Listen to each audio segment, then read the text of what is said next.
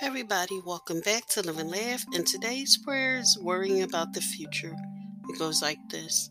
Dear God, I pray to you this very moment because I'm struggling greatly. Upon my mind is great fear and anxiety as I worry about the future ahead of me. Lord, I pray to you for guidance in putting my trust in you. Once I put my trust in you completely, I will not fear because I know everything will be in your almighty hands.